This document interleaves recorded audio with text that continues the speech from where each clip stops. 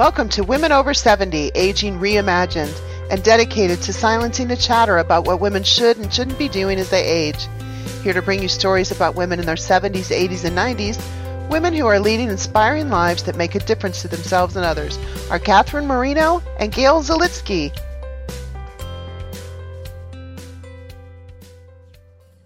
Hello, I'm Gail. And hello, I'm Catherine. We are the active voice of Women Over 70, Aging Reimagined, and we're delighted to welcome you to today's episode. Each week, we showcase vital women in their 70s, 80s, and 90s who continue to shatter the myths that we become invisible as we age.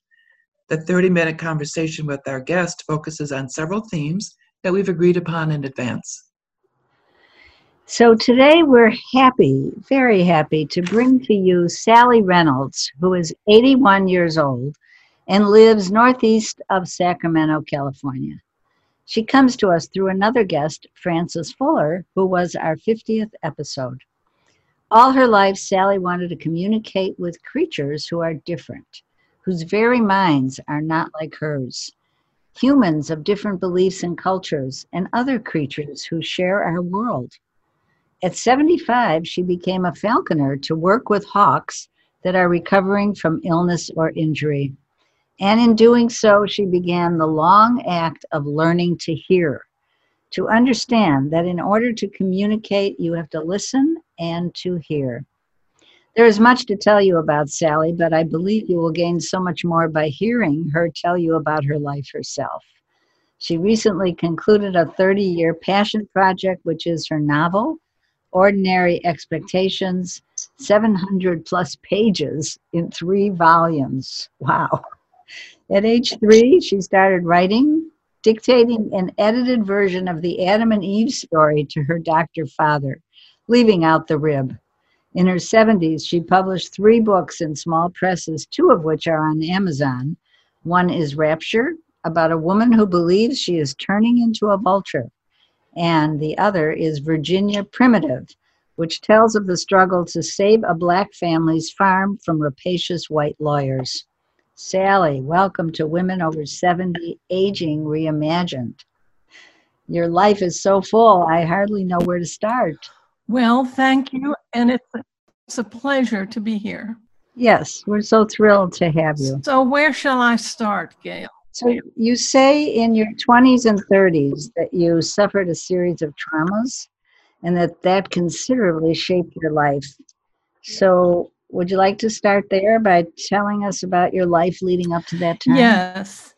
First, briefly, I grew up in Virginia in the Jim Crow era. My parents were alcoholics. My father was a doctor. My mother was ill a lot. The one person that was my my stability, my base, was a woman named Lila, who my parents had hired to nursemaid me.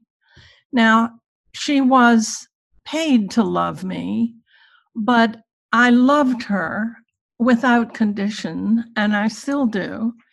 And that's the relationship that really has formulated not just my very early years, but has come back. It came back in the 80s to reattach me to both the past and the things that I saw had to happen for the future.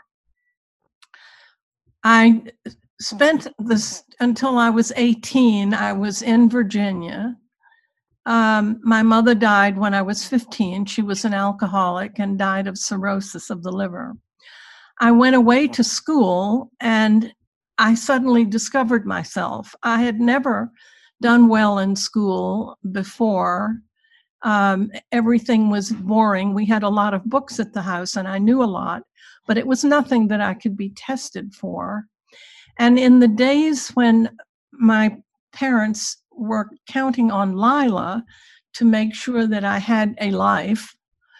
Of course, she wasn't there every day, and on Wednesdays and Sundays, she was gone, and the house was so miserable with these silent, suffering people that I would run out into the woods, and I became enamored of birds and animals, And I began the slow thing of learning to listen. But then when I got into college, I realized that I was intelligent and that I could have a life. I married. I probably shouldn't have, but I did, and had a child, but I was still aiming at a science degree and English, and I was writing all this time. And then my whole world fell apart. My husband committed suicide, and in trying to bring myself out of that pit, it was a shock. He was a psychologist, and I knew things were not good, but I was, 22? I didn't really know what was going on. And I had this child to raise, and so I never got to finish my higher degrees. And in fact, I was in kind of a fugue state for years. When you're trying to do something and your brain is only on part of the time, the rest of the time it's full of some kind of white noise. I know people used to say, "What were you thinking?" And I would have to think to myself, I wasn't. I would do strange things like put my glasses in the freezer, or I'd wake up in the middle of a conversation to realize that I had missed almost all of it. I really was in very bad shape, and I think I survived it because of Lila. Again, she did come through and stayed with me for a while because I had gone back to Virginia, where the only place I had any family. My father was still alive. But it was so discombobulating. I went from the Midwest, where I had Black professors and friends and student friends, and I went back to North Carolina and Virginia, where I couldn't even go into a cafe with Lila to have a cup of coffee. I couldn't do that. So I turned around and I went back to the Midwest, and I was not able to go back to school. And about this time, my father committed suicide as well. So I really was under a tremendous, a mountain fell on me, and I was beginning to dig out when another mountain fell on me. So it's taken a long time, and somewhere in all of this, I moved to New York, and I began to do things. I was continuing to write. I published stories in Prairie Schooner and other literary magazines. I was listed in Best American Short Stories twice and in the Pushcart volume once. And I had a very nice agent who almost sold the collection of stories, but it fell through, and I realized I can't do this. I have to make a living. I have a kid. So I worked as teacher. I worked as an editor, and for 2 glorious years, I worked in a geriatric hospital, talking to these wonderful older people, mostly women, about their lives in Europe. They had come before. Actually, they'd come during World War I, so they were quite old. And they had these extraordinary lives, and I was taking dictation from them so that they would have something concrete to give their grandchildren. Wow. So in the middle of all of this, I was doing those things, and they were wonderful, I must say. How old were you at that time, Sally? And how old was your child? I was in my 40s. Okay. Well, by that time, my son was born when I was 22, and I had another child in the interim too. So I had a teenager, and I had a young daughter who was born while I was in New York, and so I had these 2 children, and I was struggling to complete the job of waking up. But I couldn't make a living. I didn't have the degree to be a really paid teacher. I was teaching creative writing and freshman English at Long Island University. And I made some ridiculous sum, like $5,000 a year. I was working as an editor for a small magazine, and that was paying more. And I was doing the job at the geriatric hospital as a volunteer. So an opportunity to do some different kinds of editing came up in California. So I moved to California, and then I rediscovered something I had started when I was young, which is when I couldn't stand being in the house with my sad parents. I would go outside and I would listen to the birds and watch the animals.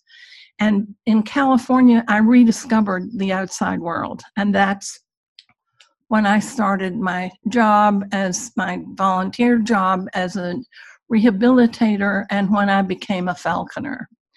In the meantime, of course, as you know, I was writing, and I was able to finally rediscover Lila's voice. And that's been what I have been working on largely in this long book. So that's my life in a kind of... Sally, can you tell us,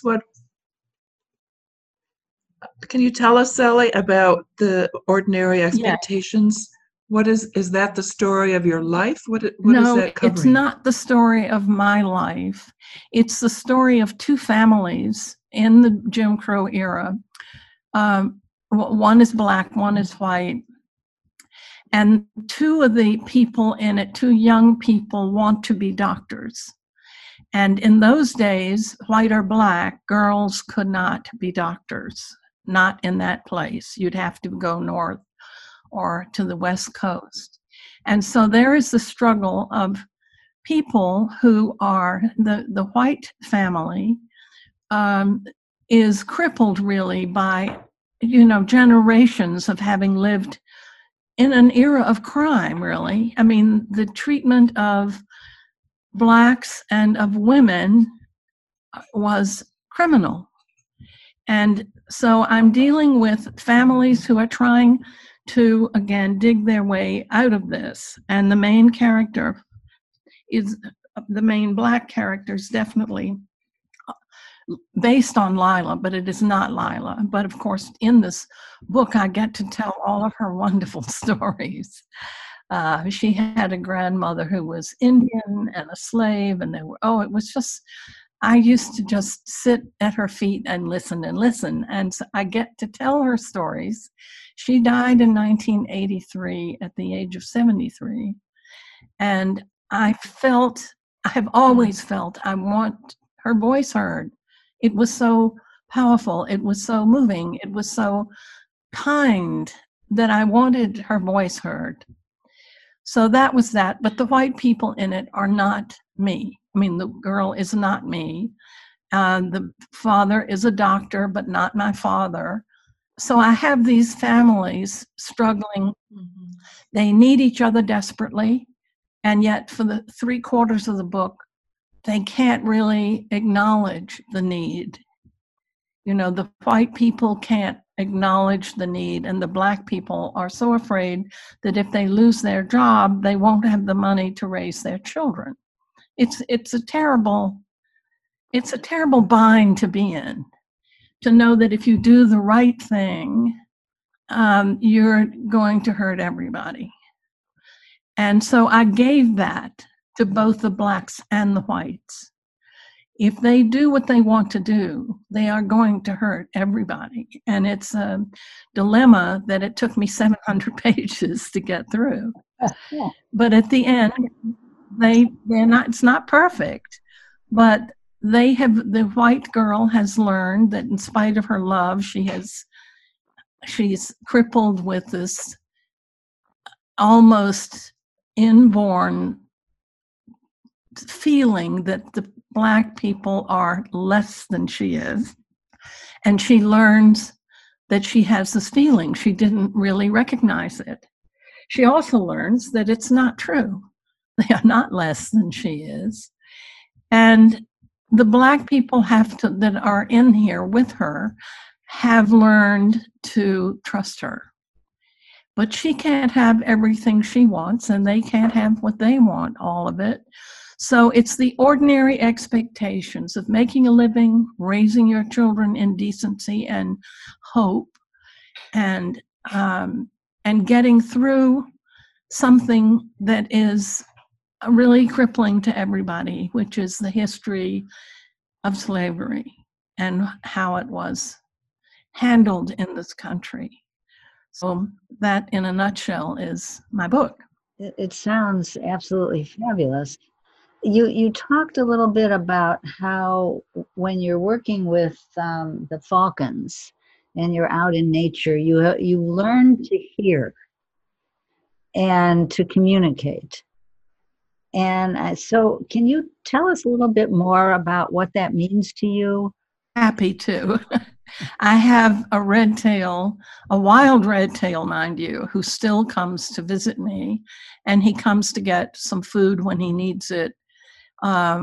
Yes, when I was little, I learned to lie still. It's the only time the sort of chatter in my head went away. I'd wake up in the morning and lie very still and listen to birdsong. So I got hold of somebody who could say, okay, that's this bird, that's a cardinal, this is a blue jay, this is a whatever. And I learned that, and now, of course, they're wonderful recordings. But when I was working with sick and injured birds, I picked raptors, hawks and owls and falcons. Why I love predators is another story entirely, and I'm not quite sure I understand why. But anyway, I did and do, and I would, in order to get this recovering bird able to fly well, because he's been in a cage for a month, 2 months, he hasn't exercised properly, he has instincts to chase, just as if you throw a ball of wool in front of a kitten, it'll chase it. But he doesn't know what to do then. So I worked with falconers. They've been working with birds of prey for 8,000 years, hunting with them and getting them to be hunting partners to a certain extent. And so I learned their techniques, and I would work with these young birds. And I released several. I don't know how those went. But this last one had West Nile virus, which is a serious virus in birds. And it has we're learning from this COVID-19 that a virus can have very different symptoms with different patients. And this one, instead of going blind or having some of the other illnesses, responses to this virus that would have killed him, he lost all his feathers. So he was with a vet for a couple of months, and his feathers grew back. And she called me and said, I want you to take this. He's a nice bird. I want you to take this little male red tail, and you're going to have to work closely with him, because I got him when he was about, less than a month old, and he hadn't a feather on his body. He's got all his feathers, but I want you to keep him until we know he's gone through this coming year's molt, and see what you can do. So he was a nice bird, but he wanted to be free. So we had our backs and forths, but I learned to watch him. His eyes would change. His body language was very evocative of what was going on in his head. He didn't make much noise, but I learned, and I taught him things that you could teach a dog. For instance, if you want this treat, you have to come and get it. And for a wild animal to do that, that's really quite a step. But we got through that, and then he was on a leash on my fist, and I would toss a treat, and he had a leash, and he would go for it. And then the great moment is you take the leash off. Will he come back to you? And he did. And then we were out, he would hear me open the door, and he was in his muse, and he would begin to scream, I want out, I want out, I want out. So I would take him out. And then we got to the point where I knew he was beginning to get very antsy, and he was going to start hitting the wall and breaking his feathers. So I called the vet and I said, I can't keep him anymore. I got to let him go. And she said, do you think he'll come back? And I didn't know, but I let him go, and he did. He is 4 years later, he's still coming back. And so I worked with him. I hunted with him. I would, kick up a small prey animal, and he would catch it. And then he fell in love with the local lady, and I didn't see him for a while. And then suddenly he came back, and he was frantic. And I thought, you have babies, and you're stuck with feeding them. So I was feeding him 2 commercially grown, formerly frozen quail a day for 3 weeks. I think his mate died because he was frantic. And in the years after that, since then, even now, he has young. I know he does, but he doesn't come that often. He just comes to say hi, and maybe, I'm tired. I'm just going to sit here. Would you give me a dinner, and I'll take it in the woods? But you have to know each move means something. And I'd let him go, and he would disappear.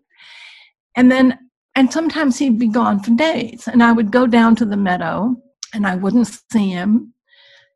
I'd whistle, and I didn't even see him come. He would perch on the top of a tree like the Christmas tree angel, but way away, 1/4 mile, 1/2 mile. And he didn't come, but he was saying hi. And so now he comes. He's usually has crows and ravens after him, and they can be very dangerous to a red tail.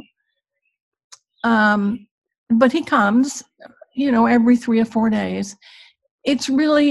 I really learned patience from him.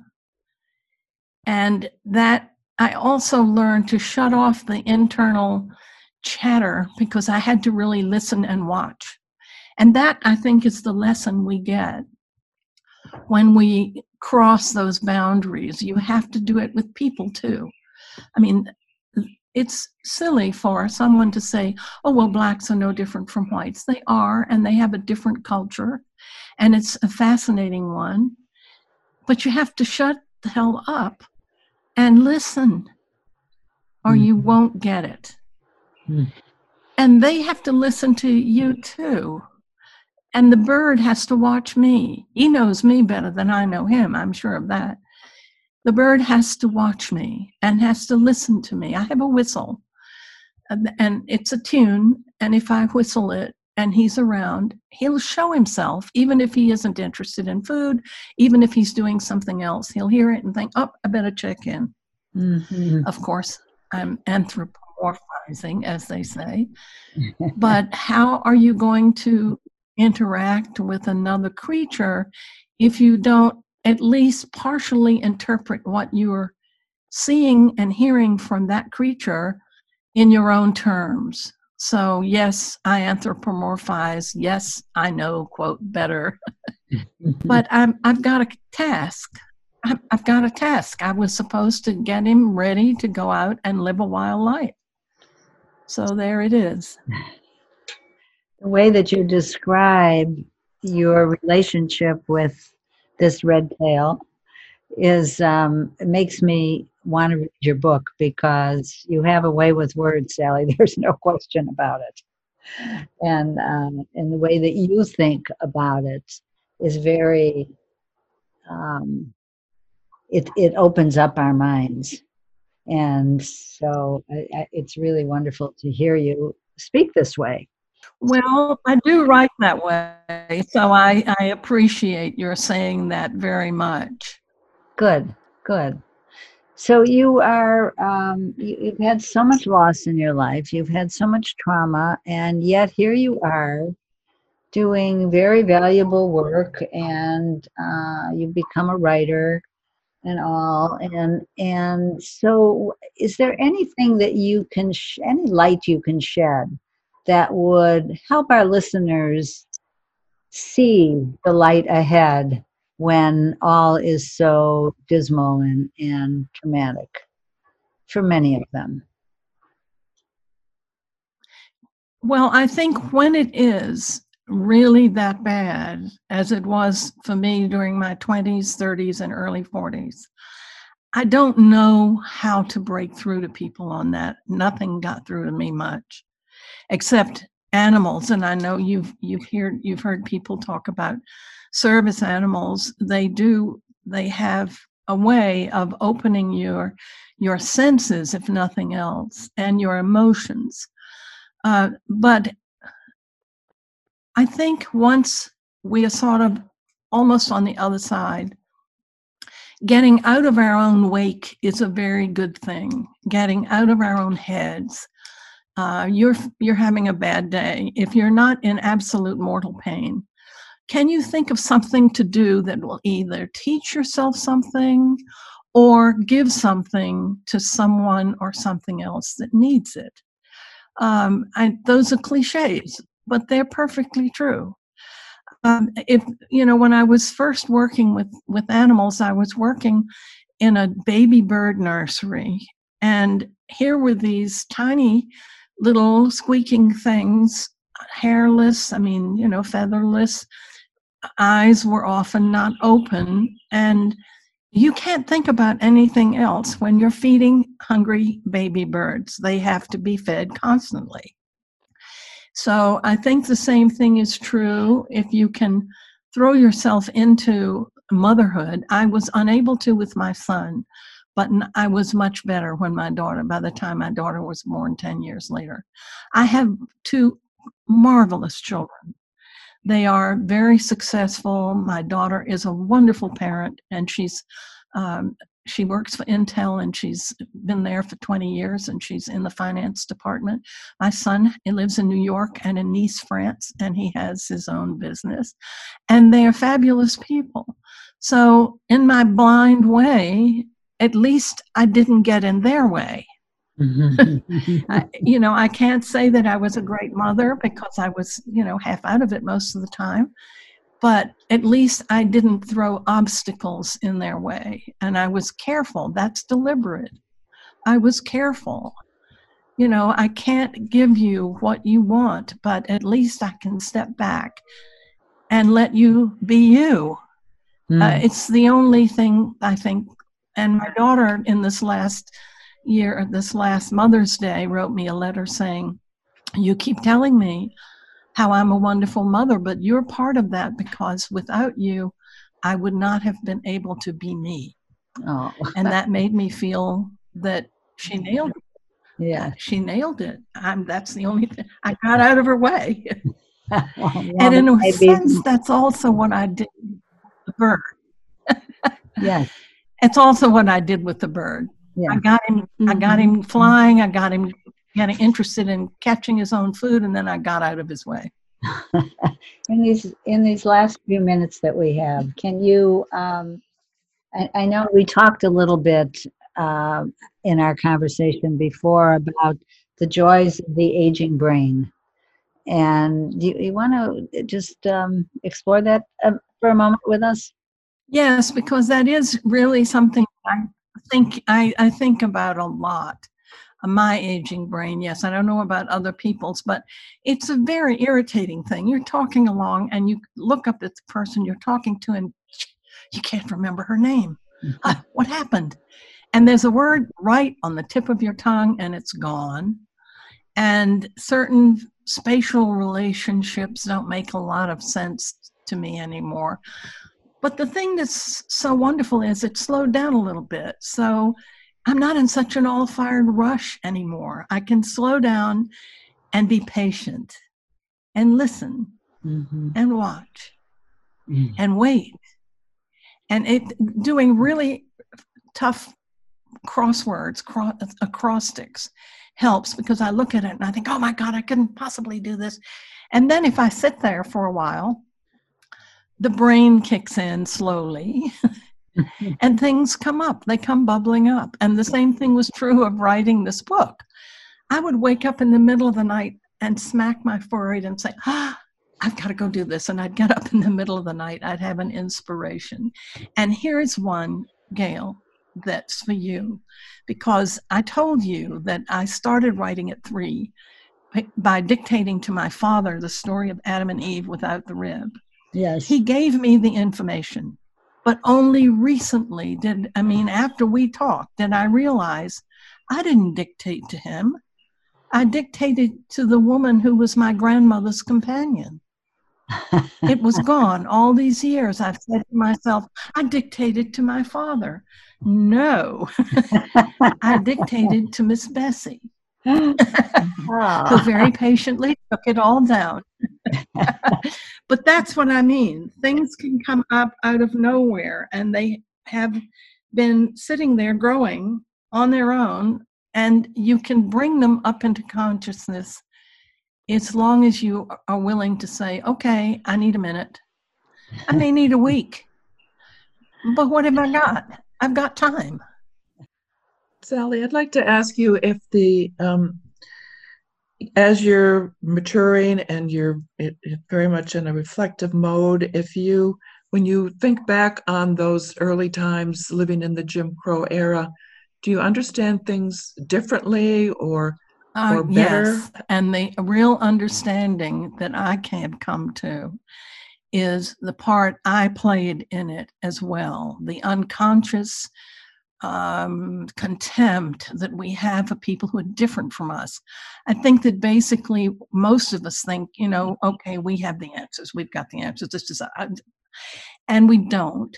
And I sort of heard myself say things to people, and you can do this with children too. It's abhorrent. You treat them as if their brain is only half formed, and with children it is only half formed, but it's what they've got. And with people of other cultures, they have perfectly wonderful brains. You're just not listening. You're assuming, and you're repeating thoughts and reactions that you were taught as a child. Yes, that's the only message that I have from that era, and that is we could all do it. We could all stop and say, whoa, wait a minute, what did I just say? What did I say to her or him? Did I ask him to come? Did I say, will you pick me up at such and such, without saying, I know you're busy. Do you have time that day? I just making an assumption that, your needs are more important than theirs. And I think that's a very adult white. That's what I think. Wow. Thank you so much, Sally, for being with us today. It's been an eye-opener and an ear-opener. Thank you, ladies, so much. You're very welcome. Well, you made me focus on what's going on as opposed to just experiencing it. And that has been very important for me. And I really feel honored to be part of your community. And I thank you. And thank you, Sally, for joining us today and for joining our community.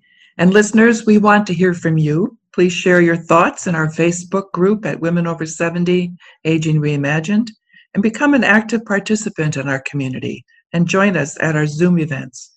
Access our weekly Wednesday podcasts. If you know a vital woman over 70 who would be a great guest, please recommend her to us at womenover70.com. We'll see you next Wednesday on Women Over 70, Aging Reimagined. Thank you for listening to Women Over 70, Aging Reimagined. If you like what you've heard today, please subscribe to our podcast wherever you listen. In what ways are you shattering the myth that women over 70 are no longer relevant or visible?